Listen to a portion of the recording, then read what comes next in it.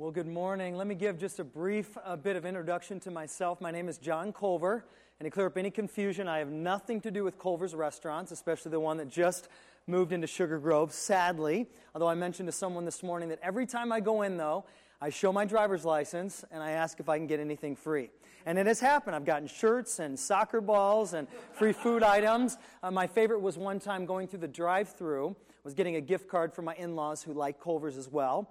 I handed over my credit card, and I saw them in the back kind of snickering and looking at it, and they came back, and they said, are you one of the Culvers? And I said, well, I am, but not one of those Culvers. She said, well, still, my manager would like to give you a free sundae. I said, well, I'm not going to refuse that. And so I'm thankful for that. We enjoy that. I spent some time in Wisconsin, where Culver's originated from. So we're as close as you can get to being a part of Culver's without actually being with Culver's as well. But I am a Culver. I'm married to one wife, fortunately, and I have 6 children, and they weren't able to be with me here today because we are a part of the Sugar Grove campus right now, and so they're involved. My wife was serving in the nursery and had some other responsibilities there today. But I'm delighted to be here. My background is I have been in ministry. I've been a pastor on staff at a number of different churches in different states. Currently, in this last year, we've been a part of the Sugar Grove campus. We had been on staff at a church here in the area. We just sensed God had something else for us.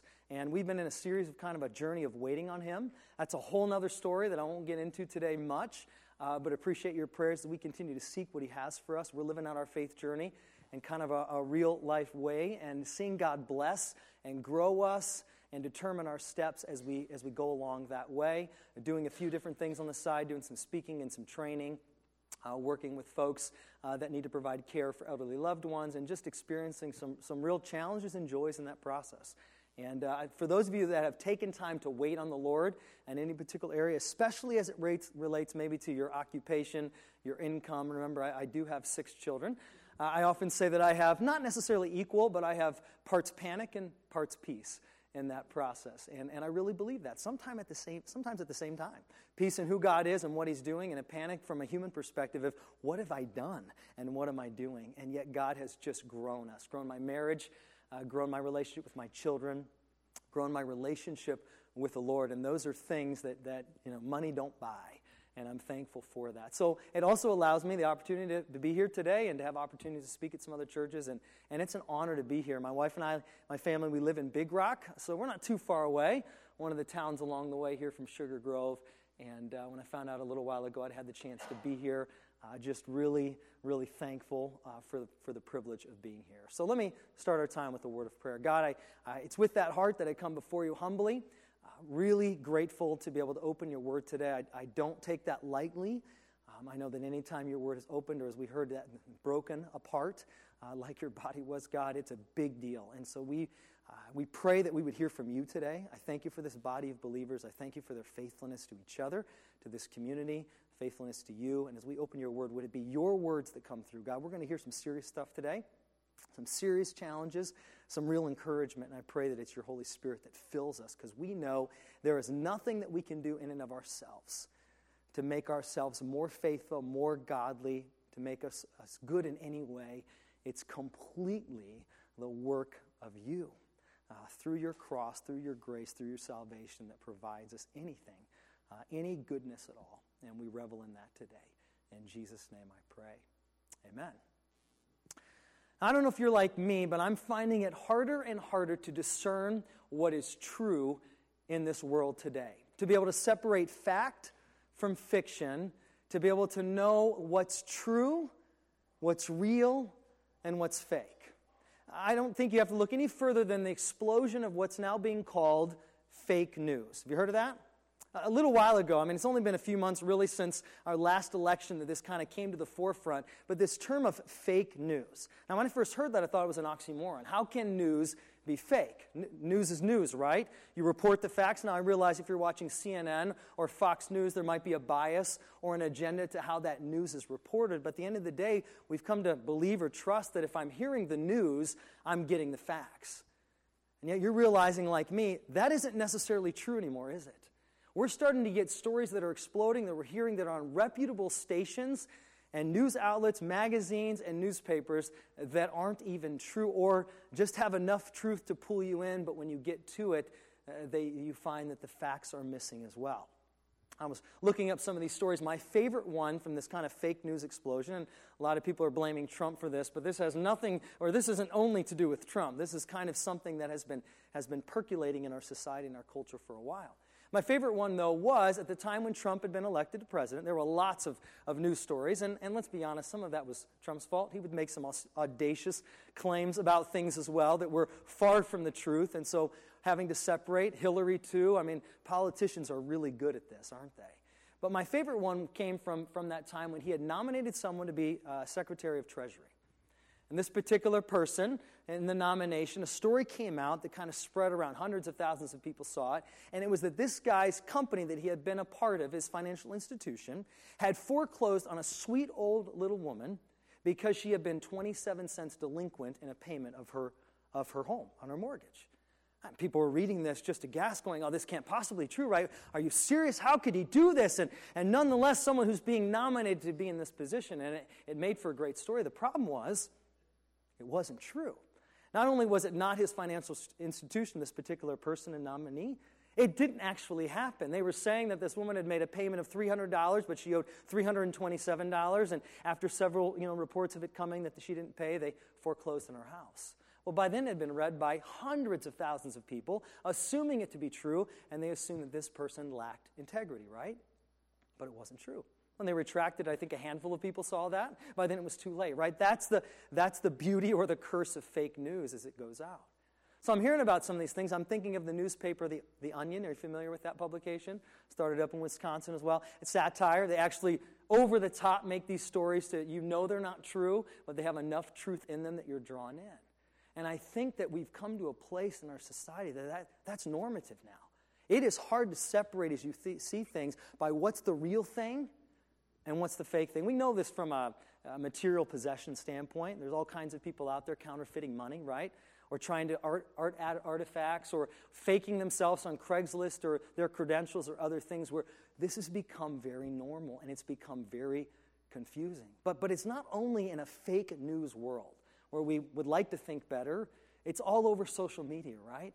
The rise of social media, of Facebook, of Instagram, of tweeting, right? It's all over the place. We can throw out these bombs, right? Just kind of throw them out there. They're kind of true, maybe not. Maybe part of it is true, and it explodes. We see it on Facebook all the time with people who want to present themselves as looking one way in order to maybe make themselves look more benevolent, maybe more generous, maybe to have other people look at them better than they are. Right? That's the thing with Facebook, right? You can throw anything up there, but it may not be the real you. I can throw up a picture of my family all sitting on a stoop smiling around pumpkins, but what I won't share is that earlier we were smashing pumpkins at each other, right? Throwing them, making fun of each other. It reminds me back when I was younger, my mom might be in one of her animated stages, and we would be having a discussion or a conversation or an argument, and there would be loud words, and what would happen? This is back before cell phones. The phone would ring. Right? Ring, ring. Mom would pick up the phone and all this, hello, this is Carolyn. Who am I speaking to, right? And I've been there too, right? We are good at going from what's real to what's fake. It's hit me again, this idea of, I read a story just recently. Did you hear the story of these boaters, these two women off the coast of Hawaii? Out at sea for 5 months, came in rescued. Unbelievable story. But if you've been reading, you know what's been happening? The story's starting to not add up again. There's pieces of it. 30-foot tiger sharks, when that's much larger than sharks normally are. Weather that they were experiencing that the meteorologists are saying, wait a minute, that doesn't add up. Or they didn't sound off kind of the warning beacons and emergency stuff and all of these things. Now, I don't know what's true or false, but all of a sudden it's hard to determine what's going on. And I could go on and on and on, but I'm a little disenfranchised by this. But what I realize, too, though, is it's not just in the news. It's not just with people we don't know. It's just not on those people's Facebook accounts. It's in my life, too. And it's those around me as well. We have a world full of self-centered, attention-grabbing hypocrites, don't we? People who are wanting to look better than they are. They want to appear one way, but in reality, they are something very different. And unfortunately, the church, this church here, even today, the church as a whole, is not exempt from having a difficult time looking inside, going, what's true, what's real, what's fact, and what's fake, what's fiction, and what's false. Sometimes it can be very difficult to even tell the difference amongst those of us that know better, that have faith, that know who Jesus is, that have been freed by the gospel. And that's where I want to go today, because the reality is that God takes faking very seriously. He has strong words for it all through Scripture. He is very resolute, very passionate, and very specific on how he handles those who choose to be posers rather than those who choose to be genuine. If you take your Bibles, we're in a study called Unfinished in the book of Acts. And I've really appreciated this study. Acts is one of my favorite books of the Bible. I love studying in narrative form how God in the early church is going along, making a difference where these early believers, and remembering these are believers that didn't have church growth conferences. They didn't have the self-help books. They didn't know what to do. They were making it up essentially as they went, relying on prayer and the Holy Spirit. Kind of a novel concept now, right? Prayer and the Holy Spirit. I find myself in ministry now, I'm quick to go, let me go Google this. What's going on? What's happening? Who's doing what? What pastor has preached this and done that? And what ministry? What church? I got to go find out what the real thing is, what's working. And at its most basic level, we see an example here in our passage today. The real thing is real simple. I'm not saying it's easy, but it's simple in terms of being able to, our dependency upon the Lord. To understand that we are bound by prayer, and we are motivated by the work of the Holy Spirit in our lives. And so as we come to this passage today, you'll see in your outlines today, it says that we're in Acts 4, verses 1 through 22. I think that's what Phil did last week. I think that was just a typo. Initially, they asked if I would come and re-preach it because Phil didn't do an adequate job. But I said, I heard he did okay. And no, we're in the end of chapter 4. We're going to do the last few verses of chapter 4, and then we're going to pick up at the beginning of chapter 5. And this is powerful. Let me just give you a warning today. This is not easy. This is not just a feel-good message today and feel-good passages. There is some real encouragement. We see some of the best of the early church in this passage, and we see some of the worst in one of the church members. And there's plenty to convict us today, to challenge us, and to encourage us, which I believe is our approach to Scripture every time. We come to the Word of God, whether in our study or in the preaching of it, and we walk away unchanged, then there's something wrong with us. There's something wrong with our ability to tap into the Holy Spirit and to be changed. The holy God, a holy God through Holy Scriptures is in the business of changing lives. And my desire today is to try to keep the outline real simple, if you'll see. It's just as simple, I hope, as 1, 2, 3. We're going to take one look at, or one snapshot of a transformed church. We're going to look at 2 members who responded in very contrasting ways, responses as church members. And then thirdly, we're going to look at 3 takeaways for the church today for us. So I want to look at the context, what we're experiencing, what was going on in the early church, some responses of some members in that church, and then what does God have for us today? Us sitting in these chairs here in Shabbona, Illinois, and the surrounding areas, how does He want us to be different and to be changed? So if you'll take your Bibles, I want to start in Acts chapter 4 as we have a snapshot of a transformed church. Now, before I read these verses, let me just review real quick from last week. I wasn't here, but I know that the passage talks about that the early church was experiencing some persecution, right? The spread of the gospel, their numbers were growing, they're experiencing some persecution. The Sanhedrin, the religious leaders, they don't like this, they're not for this, they don't want the gospel to be propagated in this way. And so as the early church is gathering, trying to figure out what they're going to do, they start to pray, and their appeal to God is a prayer for, anybody remember for last week? Boldness. Awesome, all right? A prayer for boldness. Now, I got to be honest with you.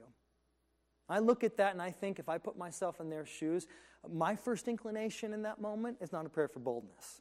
My prayer is for safety. My prayer is for protection. My prayer is for comfort. If I lay my heart out for you even today, most of my prayers end up being consumed with God, make me better, fix me, heal me, help me, don't hurt me, protect me, guide those around me, all appropriate prayers, but I think at times we miss the heart of what God wants. He wants us to pray for more of Him, for more boldness, for Him to say, I've got you. So I've talked to some who were in countries and places serving in missionaries and remote areas where the gospel, man, it's tough soil. They say that, we say, well, what do you pray for? Are you concerned for your safety? Often the response is, well, yeah, there's that piece, but we spend a lot more time praying for our boldness, praying that the gospel would advance, less about our safety. But I find that I often pray for them, for their safety, for my children, for the people I love. I'm very consumed with my comfort.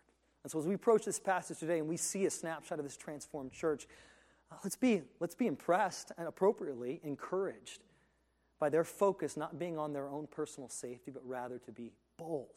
And here's the beauty. God answers their prayer. And we're going to see how he answers their prayer today for boldness. So, chapter 4, let me begin. I'm going to break the passage that we're in. We're going to finish chapter 4, first 11 verses of chapter 5, split it into 3 different chunks that I'll read and then kind of explain before we get to our takeaways today. Chapter 4, verse 32. Now the full number of those who believed were of one heart and soul, and no one said that any of the things that belonged to him was his own, but they had everything in common. And with great power the apostles were giving their testimony to the resurrection of the Lord Jesus, and great grace was upon them all. There was not a needy person among them, for as many were owners of lands or houses, sold them and brought the proceeds of what was sold, and laid it at the apostles' feet, and it was distributed to each as they had need. Wow. When I read that passage, and I'm taking some time to kind of meditate on this passage a little bit more than you have so far, I am blown away by what we see here. What we see here is a snapshot of a community of those whose hearts have been transformed by believing in Jesus. They are now freely sharing their possessions, selling homes, selling land, giving to others, not holding tightly onto their stuff, but freely sharing what is theirs. They are not interested, or their primary interest is not in their money, their wealth, their land, and their possessions. Their primary interest is not in the praise of others and what others think, and how do I elevate myself so that others will think better of me. Their focus is on a key word, sharing. Their desire, their boldness that they have prayed for, the boldness they have given, has given them a heart to be sharers to each other, both an internal and an external way. They wanted to have an external witness and internal care for one another. And so we see here that Luke describes now the radically freeing effect of true faith in Jesus Christ. You'll see my title today was Faith Freed or Faith Faker. We're going to see through 2 members their responses, but our challenge today is, am I freed by my faith in Jesus Christ, my genuine faith in Jesus Christ, to be less concerned about my money, my wealth, my stuff, and what others think? Or am I a faith faker, pretending to be one thing, acting like I care about Jesus and I buy into what he's done and I'm all in, but holding tightly onto my stuff? But you need to see it's more than just the simplistic maybe definitions of generosity and greed. That's at the heart of the story, for sure, and that's an application. But generosity is a condition of the heart, not just an amount of money. You can have lots of money and even give lots of money away and not be a generous person. You can have very little and still give and be greedy. It's a condition of the heart that we're looking at. It's an understanding of my faith in Jesus and whether or not I have been freed by that faith or I am still in bondage and enslaved and have become a faker.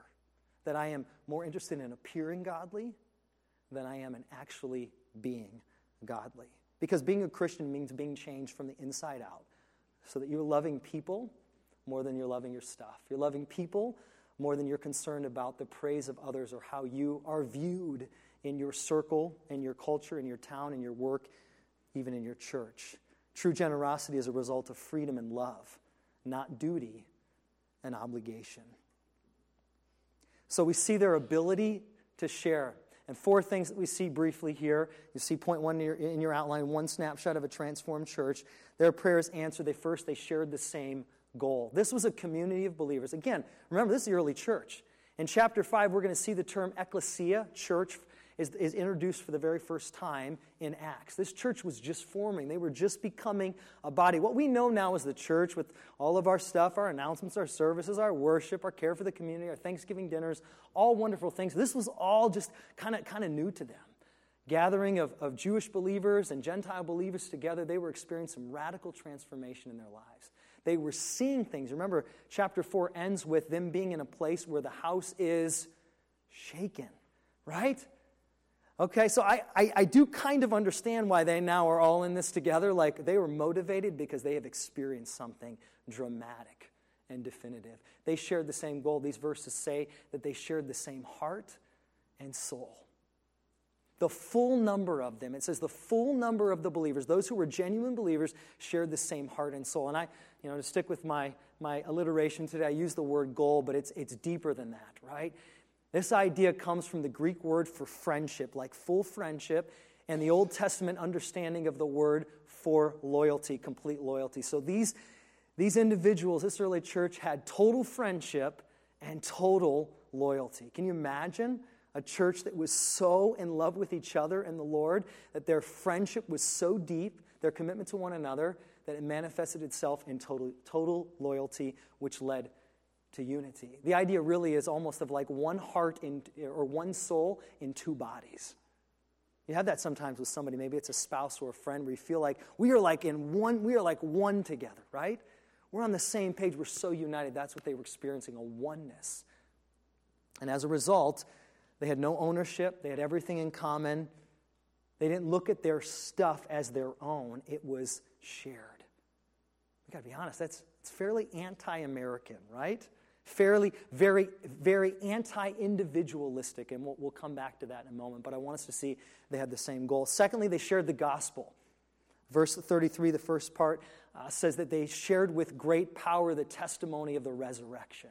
Not only did they share the same goal, that was a result, again, of them praying for boldness and the Lord answering that, it says that they shared the gospel. And not just the apostles, they shared with great power the people. And that word power, I think, is really interesting because it was less about miracles and big supernatural stuff. That word goes to that they wanted to share with conviction and with effectiveness. Their desire was to be a people in a church that when they talked about Jesus and the risen Savior and His resurrection and His conquering of death, that would compel people to have to make a choice. Am I in or am I out? Nowadays, I find myself sitting on the plane or talking to somebody. I'm kind of careful about how I nuance the gospel, right? I don't want to offend anybody. I want to be real subtle, kind of ask them questions. Oh yeah, I was a pastor before, and see if they'll take the bait and they'll talk about that. Back then, the power of the gospel that they shared was in their face, not in a mean way, beating them over the head with the Torah at that time, but rather in a way that said, "This Jesus has changed my life, radically impacted, and you have the same opportunity." So they shared the same goal. They shared the same gospel. They shared the gospel. They shared also in receiving grace. It says as they were sharing the power of the gospel, they were also receiving the power of grace. My goodness, when you start to experience the love of Jesus and you start to experience His grace being poured out on you, that's transformative. And this early church was experiencing that. The idea here of grace is God's sustaining favor. They were experiencing the favor of God. That's why they could be so bold. That's why they could pray with such conviction. That's why they could believe that their stuff wasn't just theirs and that they could have the same heart and soul and mind because they were experiencing grace. This grace caused them to boldly witness and then to proactively care for the needs of those around them.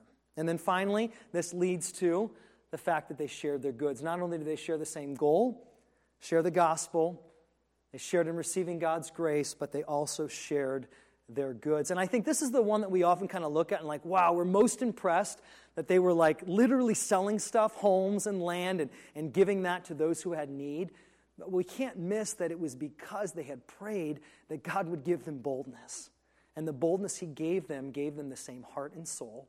It gave them a desire to share the gospel with great power and conviction. They were receiving the grace of God. Oh my goodness, how much I long to receive the grace of God. And that was then, His favor was giving them great boldness to share that gospel and then to care for one another. Then the actual sharing of their goods, that was just kind of an afterthought, in my opinion. That was just kind of what came. It was a natural next step is when I start to believe that my genuine faith in Jesus has freed me and given me a future and a hope, then I'm no longer concerned about what others think about me and making sure that they think well of me. I'm no longer concerned about my stuff being my own stuff and making sure nobody hurts it or abuses it. I get caught up into something that's so much bigger than myself. I start being a part of a community that's about sharing my life with one another, not only just my stuff. But we do see that they shared their stuff too. We can't miss that. They shared their goods. And periodically the scriptures say, and we see that they began to sell items, people that had wealth. Again, this is not communal living. This is not coercive communism right here, okay? I think right away we read some of these passages and go, okay, that may have worked then, but that's not going to work now. That's not how it is now. You're right, it's not. And I don't believe this is prescriptive in terms of this is exactly how it has to be. We need to hear the heart of what's going on and what they're experiencing. But I do believe that we need to be a body of believers that has the goal of sharing our hearts, our lives, our gospel, God's grace, and our goods with one another. Because what we see here is some had wealth. They didn't pull all their money together, sell everything at one time, have a big pot, and created a welfare system. No, there were legit needs, special needs. There were transplanted Gentiles and Jews in their area that needed help, that had come there. There were true economic issues in that day, and there were people that had needs. I don't know, it kind of sounds like our world today, doesn't it? Legit needs, but we often well, there must be more to the story. They must not have worked hard enough. They must have done something wrong, or they wouldn't be in this position, right? How quick we are to go to that. And in that culture, they were freely giving because they had been freed by the gospel of Jesus Christ. So again, shared the same goal, shared the gospel, shared in receiving grace, and shared the good news. This is, again, a call to interdependence and generosity. Not a call to some kind of obligation, duty, do this and you'll get this. Oh, fine, I'll fork over my land because that's what everybody else is doing and that's what I have to do. No, they were caught up into something so much bigger than themselves. As they saw how freeing it is to live when you're not tied, when you're not married to, when you're not focused on yourself and your own position and your own stuff, but rather you're freed by genuine faith in Jesus Christ. So, one of my questions for us today from Elmhart is, does our church look like that? Does Village look like that? Just this campus, Village as a whole, and not just Village, but the church as a whole? I know sadly it doesn't. In many ways it can. I know that's the heart's desire of Village and each of our campuses is to be a place that shares our lives, our hearts, our souls, that shepherds one another, that lives out of authenticity. May God help us in that pursuit. So that's a snapshot, as we come to the end of chapter 4, a snapshot of a church that had been transformed and some of the characteristics that helped it be that way. Now let's move on to look at two church members that had contrasting responses to that. And here's why it's important, why the context of what we just shared is so critical. It's so important because we have to understand that the two church members that we're going to look at now, briefly, came from that same church. Same church. They're seeing the same stuff. They're experiencing the same, transformation, and one responds very positively and one responds negatively. But they came from the same church. How true that can be even in our culture today. We can sit in the same family, in the same church, in the same row at church, and respond very differently in the outworking of our faith. So let's look at example number 1. We find in the end of chapter 4, starting in verse 30, what do I have here, 36. Thus Joseph, who was also called by the apostles Barnabas, which means the son of encouragement, a Levite, a native of Cyprus, sold a field that belonged to him and brought the money and laid it at the apostles' feet. So after we're just hearing about how the church as a whole is operating in this transformed, revolutionized, radical way, we get almost like a little footnote Luke gives us here about this guy named Joseph who was familiar enough with the apostles that they had nicknamed him Barnabas. Now, I really like Joseph, and I really like to be like him, or Barnabas, because I'm enamored by what we don't even get here in this passage as well. We get a really brief introduction to Barnabas here. We know enough to know that he's from the tribe of Levite. He was a priestly tribe. We know he's from Cyprus. If you know your geography at all, Cyprus is about 250 miles, a little island northwest of where Israel, Jerusalem would have been.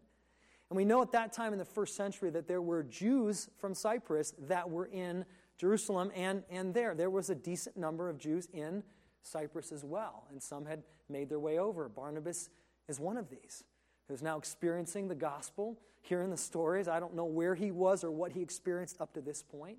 We don't get a lot of information on him. Now later in Acts, as you're going to see in following chapters as well. Luke's going to tell us more. He's going to tell us that we're going to meet him. He becomes an advocate of the new convert, Paul, used to be Saul in chapter 9. We're going to find out he was a shepherd of the new Gentile converts in Antioch. He was the one trusted with relief for the poor, one of the early deacons. And he was a partner of Paul on his first missionary journeys, and an advocate for giving John Mark a second chance when even Paul wanted to say, hey, I'm done, it's time to move on. So he becomes a pretty influential leader in the church, but for now, all we know is he was a man that had at least one field that was big enough to grow crops. And in a moment of seeing the needs around him and watching this transformed church, his heart had been freed from holding on tightly to his stuff. He goes and sells one of these lands. Maybe he had more, maybe that was his only one, and lays his money at the apostles' feet. Short little sentences that pack a lot of punch, don't they? He believed that the gospel was bigger than his stuff, bigger than his own security, and he was willing to share that because he was sharing in the power of the gospel and the receiving of God's grace. I find it interesting that the apostles have a nickname for him, don't they? They call him Barnabas, and it means son of encouragement. Wouldn't you love to be known as a son of encouragement? You know, there's a lot of things in Scripture and a lot of examples that I think, man, I am so glad I am not that person, right? For all of history, I am listed in the Bible as a adulterer, as a deceiver, as a murderer. For all of history, we all look and go, oh, can you believe, what King David did? You believe what that guy did? Remember Achan's sin? You remember this person and that person? Oh, Joseph's brothers, right? You get kind of typecast in that way. How wonderful for a guy like Barnabas, right? Humble, man of encouragement. I used to serve on staff with a guy that is exactly who he was. He had the gift of encouragement. No matter where you were, what you were doing, this guy could make something good out of nothing. He was irritating at times, right? For those of us who are not that way all the time, it would get kind of annoying. But as you're more around him, the more it was genuine. It wasn't fake. It wasn't put on. It's who he was. That's who Barnabas is. It's one of these church members experiencing what God is doing. He's caught up in a good way, in the best way. Not emotionally. He's caught up into this. And so the word I use for him, faith-freed. Faith-freed. I don't think that's a real term. I'm just making it up. Faith-freed. The idea he was freed by his faith so that his position in the church and in society and culture, what others thought of him, that didn't matter. His stuff wasn't nearly as important as his love for Jesus and his love for the gospel. And we'll see later, he leads by example, and God uses him to make a significant impact on the early church. And I find that in and of itself is pretty remarkable because I think we have to remember that leaders must lead in this way. Barnabas was a leader, not full-fledged at that point, but Barnabas led by example. And we that lead in the church have a responsibility to lead in these ways. We should be the ones most freed by our faith, most generous, the ones who are quickest to share. We have the opportunity to lead by example. Now, I wish the story ended right there and we moved on. The church just continued, but it doesn't. That's how chapter 4 ends, but Luke continues on in chapter 5. And so in verses 1 through 11, we get the contrasting response. We get the positive example first, and now the contrasting response. Chapter 5, verse 1. But a man named Ananias with his wife Sapphira sold a piece of property, and with his wife's knowledge, he kept back for himself some of the proceeds and brought only a part of it and laid it at the apostles' feet. But Peter said, Ananias, why has Satan filled your heart to lie to the Holy Spirit and to keep back for yourself part of the proceeds of the land? While it remained unsold, did it not remain your own? And after it was sold, was it not at your disposal? Why is it that you have contrived this deed in your heart? You have not lied to men, but to God. When Ananias heard these words, he fell down and breathed his last. The young men rose and wrapped him up and carried him out and buried him. After an interval of about 3 hours, his wife came in, not knowing what had happened. And Peter said to her, tell me whether you sold the land for so much. And she said, yes, for so much. But Peter said to her, how is it that you have agreed to test the Spirit of the Lord? Behold, the feet of those who have buried your husband are at the door, and they will carry you out. Immediately she fell down at his feet and breathed her last. When the young men came in, they found her dead, and they carried her out and buried her beside her husband. And great fear came upon the whole church and upon all those who heard those things. This, dear friends, is a sobering story. As encouraging and as exciting as the preceding verses as we ended chapter 4 are, inspiring, right? I want to be a part of that. We now get this contrast of a very somber, sobering, serious, challenging passage where someone responds completely different in their faith than what we saw in Barnabas. Now, if some of you are parents out there, I know this passage actually gets a little bit of a bad rap, I think, because I think we often use this with our kids when somebody lies. They go, Acts chapter 5, let me just show you what happens. You lie, God will strike you dead, right? Let's be honest, who's used that passage before, right? At least thought it. And yes, lying is a bad thing, but I don't want us to miss that was not the primary offense that we see here. Lying became kind of the cover-up. It was a heart that was faking faith fakers. We see here in Ananias and Sapphira. They lied because they had to cover up. They had to keep this charade going on of who they really were. And yeah, the lie was bad, but it was their lack of integrity that was just as bad. The lie was the cover-up. On the outside, Ananias and Sapphira look just like their fellow church member Barnabas, don't they? To the casual observer, they were doing the same thing, but deep in their heart lingered a love of money and a desire for people's praise.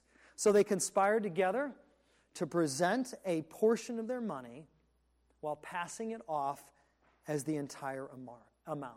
And this is worlds apart from what we see Barnabas doing, right? Barnabas, in his humility, sells a field, comes and throws the money at the feet of the disciples. Ananias and Sapphira, it's likely maybe that they saw that. Maybe they saw Barnabas do that and thought, wow, boy, he got a lot of accolades. There was a lot of applause. Boy, did you see the way that people talked about Barnabas? Man, that was incredible. Oh, I want to be like that. I want people to look at me that way. Who hasn't thought that?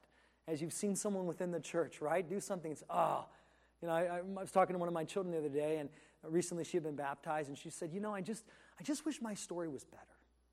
Felt that before? I've been there. I was saved and blessed to be saved at a young age. And thought, why couldn't I have been a drug addict, right? Right? Why couldn't I have had a story of like, I was down in this and Jesus saved me and this transformation and then, right? And I had to understand over time that I was just as bad as whatever I thought the story could be. My salvation was just as great. But you know what a lot of that is I want a story. I want people to look at John Culver and think, wow. The danger of even for any preacher in preparing a sermon, right, is to get focused on, boy, I hope people like what I have to say. I hope nobody's offended when they walk out and they like it and they think well of me. I fight that all the time, as opposed to, am I going to be faithful to what God's Word says, and am I willing, am I living in a way that I'm living it out first and foremost myself? I mean, that's a true conviction that I feel and challenge that I have, and I know Phil has here and others that share and open the Word of God. I have to be careful. Because the two, Barnabas and Ananias and Sapphira, on the surface looked very similar, didn't they? But one was freed by his faith, and one became a faith faker. Oh, what did that mean? What does that look like for us today? They were more in love with their stuff, weren't they? Yeah, they were willing to be generous up until a certain point. So I don't know exactly what happened. They had a piece of land. They were selling it. I think they kind of had this idea, hey, let's sell this piece of land. And when we walk down that aisle and we lay that money at the feet of the apostles, this is what we're going to hear. Can't wait to hear that. Come on, bring it on, bring it on. I can almost envision them walking in that day, having done that. They had this field. They decide, let's sell for it. They talk together. They conspire together. This isn't just one, him hiding it from his wife. Conspire together. They sell that property, and they embezzle part of the proceeds. It's as simple as that. It was their property, as Peter will say. It was yours before you sold it. You had control over it. You could have done what you want with it, but then they sold it, and they lacked integrity. That, again, it's not just the lie. It was the lie to cover up their greed. It was the lie to cover up their desire to appear godly, to have the benefits of being in the Christian culture and a part of a church, but not actually to be godly. So I really do envision they're walking down.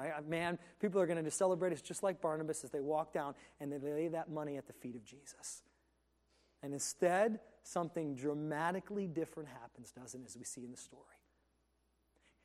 Ananias doesn't even have time to say anything, does he? And right away, what does Peter say? He cuts right to the heart of the matter and makes it a spiritual issue. He says, why have you allowed Satan to fill your heart and to lie? Why have you allowed Satan to be the one to cause you to lie to the Holy Spirit? Bam. Now, I don't know. Do you wonder a little bit how Peter knew? I was thinking about this. Like, how did Peter know? He didn't ask him. He was like, hey, Ananias, is this, He didn't have this process where everybody came in. Hey, Barnabas, was that the full price? Can you show me the deed for the land and the receipt to make sure that you're giving us the same amount? But he knew. I don't know if he was some revelation from the Holy Spirit. I don't know if he saw something in Ananias. I don't know if it's because Ananias is looking around, kind of, making sure people are checking me out and I'm performing well. Look at me, look what I'm doing. Maybe he was tipped off. Even back in the early church there, I'm sure there were gossips, right? Maybe somebody saw him or heard about it, or their word got back to Peter, hey, you're not going to believe this, but Ananias sold this property. He's telling everybody he's given all the money, but I know he sold it for $100, and he's only given 50. I don't know. It really doesn't matter, but Peter knew. And Peter called him out. And here's what's in it. He doesn't even give Ananias an opportunity to respond, does he? It's a rhetorical question, isn't it? It's not a, hey, Ananias, I kind of heard through the grapevine that you might have done something that wasn't right. I know you're trying to look like Barnabas, but you did something very differently. He cuts right to the heart of the matter, doesn't he? Right to it. And there's no response, and he makes it a spiritual issue, and he makes it an issue against God. His sin, Ananias' sin, first and foremost was against whom? God. The Holy Spirit. It was against God, not his fellow. Yes, secondarily, it was against the believers there, because it impacted them as well, but it was against God. And what happens? Ananias drops dead immediately. And it says that they picked him up and they carried him out, right? Why that's important is because back in that day, appropriate ceremonial burials was a big deal. So they knew that what had just happened was not a heart attack. Ananias hadn't just all of a sudden passed out of old age, kind of hit it, the shock of I've been caught and I died. They understood what? That it was a divine judgment. Divine judgment. In that moment, he dies. He falls to the ground and he's carried out. I mean, this is drastic. And unsurprisingly, we see then, what's the response of the people? There is great fear. Really? I feel like that's the understatement of the year, right? I read that and I'm like, oh, and there was great fear. Are you serious? Can you imagine the guys carrying him out? I'm carrying him out. I'm shaking. Like, I'm trying to get out of there going, do you believe what just happened? And I'm sure there was all kinds of remarks and whispering. Can you believe that? God struck him dead for what he did. This is a big deal. This is huge. And they understood it was more than just for a lie. It was bigger than that. Don't miss that. So what happens? A few hours later, 3 hours, who shows up? Wife. Now, let me back up for just a minute. Do you know what Ananias means? It means God is gracious. God is merciful. You know what Sapphira means? Beautiful. Anything gracious or beautiful about what's going on right now? Don't miss the irony of that. God is gracious. Ananias and Sapphira were well aware that God was gracious and beautiful and what their names meant, and they knew what they were doing. Don't be mistaken that this is something they fell into or out of confusion. They had been close to the transforming power of the gospel in that culture, in that church. They were seeing what was happening and what being demonstrated. They got close. They were without excuse, as we are today, in my opinion, with all that we know, same acts of the Holy Spirit and God's Word, and how easy it is to go from faith-freed to faith-faker. It's a fine line, isn't it? Fine line to get to. 3 hours later, Sapphira shows up. Now, here's what's interesting to me, too. Nobody told her. Like, she didn't know. Like, I'm just trying to think of, what happened. I mean, my first thought is, like, I'm running out going, can you believe, Sapphira, you can't believe this. Your husband died. Run for the hills. If anybody asks, repent, right? I don't know why that didn't happen, but it didn't. And she walks in 3 hours later, I believe, probably in a similar state of mind, thinking, oh, man, my husband's been there. He dropped off this money. We're going to be like Barnabas. People are going to think so well of us. It's going to be awesome. Our status level in the church is going to go from here to here. We used to sit where Josh is sitting. They're going to have us sitting right up here. Right here. I'm being a little facetious, but we've been there. You know that. I'm going to post this on Facebook. I'm going to tweet this out. Property given. We're helping. She comes in. Same thing. Peter, though, gives her an out, doesn't he? Gives her an opportunity. It's different. With Ananias, he just, bam, here it is. Rhetorical question, done. The Sapphira goes, hey, is this the full amount? Is this everything? This is what you paid for? What's her response? Yep. She had a moment. I think back, boy, you talk about regrets of all regrets. Boy, I wish I could rewind that tape a little bit and go back, right? Unknowingly says the same thing. What happens? Bam. Not a heart attack. Not, I can't believe my husband's died and I can't go on without him. Divine judgment. Dead. Feet come in. Same feet that carried her husband out that was probably still trembling, right? Watching this again and again, the scriptures say, great fear came upon the believers and the others that were there. It's not just the believers, and we'll come back to that in a moment. It wasn't just the believers. It was all those who saw that. Their love of their money and their stuff was stronger than their love of Jesus and other people. They weren't obligated to give all that money. They could have handled it differently. They could have kept the land. There was other things they could have done. But their greed and their desire for the praise and the accolades and the adoration of others caused them to respond in a way that gave them divine judgment. So as I get ready to close in just a moment, get the takeaways. Just a couple, let me compare and contrast that real quick. I've mentioned some of these, but just to highlight them. Ananias and Sapphira loved their money more than they loved other people, right? They kept some of it back because they couldn't bear the thought of giving it all away. You know, I think part of it may have been Ananias is thinking, I've got a wife, I've got a future, I have a retirement, I got to be secure, right? Anybody else been there before? I want to share, I want to give some, but boy, I can't give till it hurts. Like, I've got to be careful. I've got a future to think about. Hey, I want to help out, but I've got to take care of my kids. What about me? I got to have a retirement. I got to make sure that I live well, and for every contingency, I've got to be prepared. They love their money. Barnabas, on the other hand, who did he love? Jesus. He loved Jesus. He was transformed.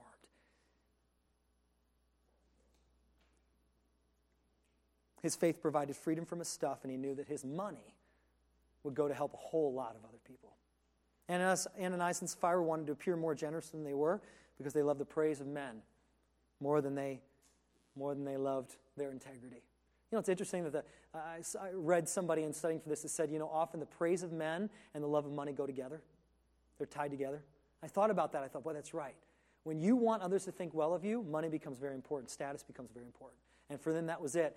Don't miss that. It wasn't just greed, like I got to hold on, it's mine. It was their perception, the perception that others would have of them. On the other hand, Barnabas, that's not what he was looking for, wasn't he? He didn't need the approval of others because he had the approval of God. Ananias and Sapphira, they lied to cover up their greed. They lacked integrity. That's really the bigger issue there. And they were hypocrites because of their deception and their fraudulent behavior. Barnabas, on the other hand, he didn't need to lie. He could be trusted. He had nothing to hide. He understood that his faith in Jesus Christ had freed him from worrying about his stuff. And he could be free to follow Jesus in that way. And became a huge example for the early church. And finally, Ananias and Sapphira, they discredited and disgraced the Holy Spirit. They lied to the Holy Spirit, it says in verse 3. They lied to God, it says in verse 4. And in verse 9, it says they tested the Lord. This was first and foremost, primarily, a sin against God, not the other believers. Although there was an effect of that, this was a sin against God. Barnabas, as we contrast him, he didn't dishonor or grieve the Holy Spirit. He understood that the gospel freed him from his stuff, freed him from holding on tightly to the things that God had given him, and his stuff became God's stuff, and he was ready to share. How about you? How about us? How about me? Let me be honest, the studying in this passage this week has been pretty convicting to me because I tend to relate a whole lot more with Ananias than I do Barnabas. If I'm honest and I'm being authentic, I find my heart much more easily swayed that way to go, hey, I want to help, of course, as long as it doesn't hurt me. As it fits, as my bank account, it's okay. I want to help a little bit, but not too much. I find myself being very tight with my stuff, very frugal. I would never say I'm in love with my stuff, but that's what it is. My heart's affections are much easily swayed that way. I said my wife and I are in the midst of a transition right now. We're watching our bank account go down a little bit faster than it used to at times, trusting in Him, but also seeing Him provide. And I tell you, it's been real easy to want to hold like this on stuff. My money, my giving, boy, the temptations in the hearts to go, have I been freed by Jesus? Is it my stuff or God's stuff? Am I a caretaker of it, or is it mine? All of a sudden, boy, the rubber meets the road on this, and I wrestle with this. My possession. Somebody, hey, can we come over and use your house for something? Borrow your car, borrow this. Is there anywhere else you can find it? Like, if you can't find it anywhere else, let me know. And it's all I got, But it wasn't just when I had little. It can be when I have a lot. But what I'm finding is generosity comes out not when you have a lot of stuff, when you have less stuff. It can be generous when you're just kind of skimming off the top. Imagine if our churches were full of people that even just gave a minimum tithe. We would have more money than we knew what to do with. I think I remember one time the average giving of somebody who claimed to be, and again, this is a wide spectrum, right? Giving was a couple percents. 1%, 2%, 3%. Can't imagine. I'm not going there today of saying this is about just give more to the church. I'm just saying it's being freed up to go, it's not my stuff anyway. It's also a call for us to be authentic with each other, to shepherd the flock well, to be involved in people's lives. Because remember, Barnabas and Ananias on the surface, they looked pretty similar, didn't they? Casual observer, they looked very similar. I'm going to look out on our congregation here today in my own life.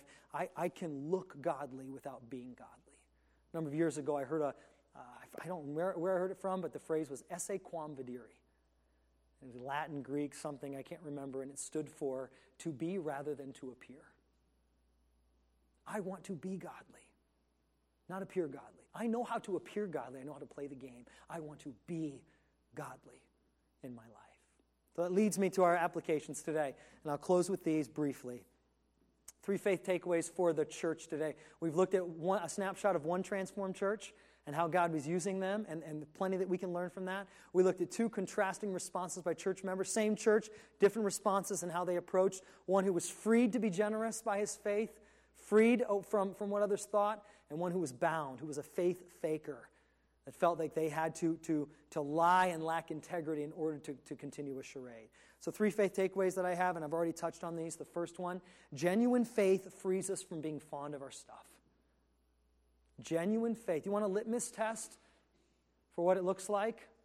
If you have genuine faith, you're going to be a lot less fond of your stuff and a lot more fond of Jesus and the work of the gospel and the ministries around us and the people that we come in contact with. Does that make sense? You know, when I was thinking about counterfeit stuff, I remember hearing at one point when they're trying to find counterfeit money, they don't spend a lot of time looking at counterfeit money. You know what they look at? The real thing. That always struck me. I'm like, oh, that makes a lot of sense, right? They're going to be so convinced of what the real thing looks like. When they see something that's counterfeit, it's very easy to discern that. And I believe the same can be true for us today and what we see in the past. When we get close to who Jesus is and we see what a transformed culture and faith and body of believers looks like, we can start to see the counterfeit items. And one of those for us today is if you start finding your heart being more enamored and drawn to your stuff. There's nothing wrong with stuff, right? There were people back in the church that had stuff. Praise God for people that have stuff and money and wealth that they can give generously of it. I am a byproduct of people's wealth that have blessed me and benefited me, that our churches are as well. Don't hear that. Don't walk away hearing that stuff is bad. But I want to be less fond of my stuff and more fond of those. I remember friends of ours back in the church I used to serve with, they would always say, oh, it's God's car, it's God's house, it's God's money. You know, and they responded, and I always thought, well, if that's true, why don't you give it to me? Like, I'll take it. I could use it. It's God's. Like, why don't we share? Like, I'll take it. But they lived it out. They lived it out like their stuff wasn't theirs. God blessed them. They used it. Man, that's attractive, isn't it?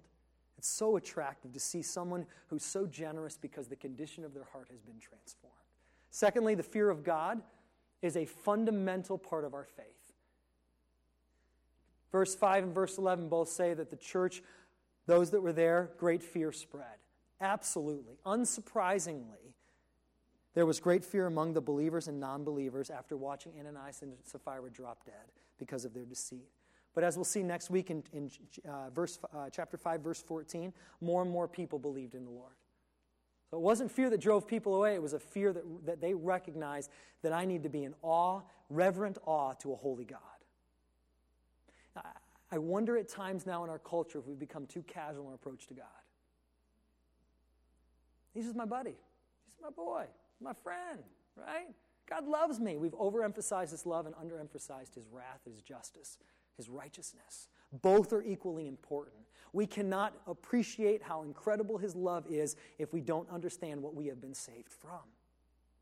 I relate it back to my dad. Godly dad, when I was young growing up, I was in awe of my dad. I feared my dad at times, right? And I can think of some moments that I feared him more than others.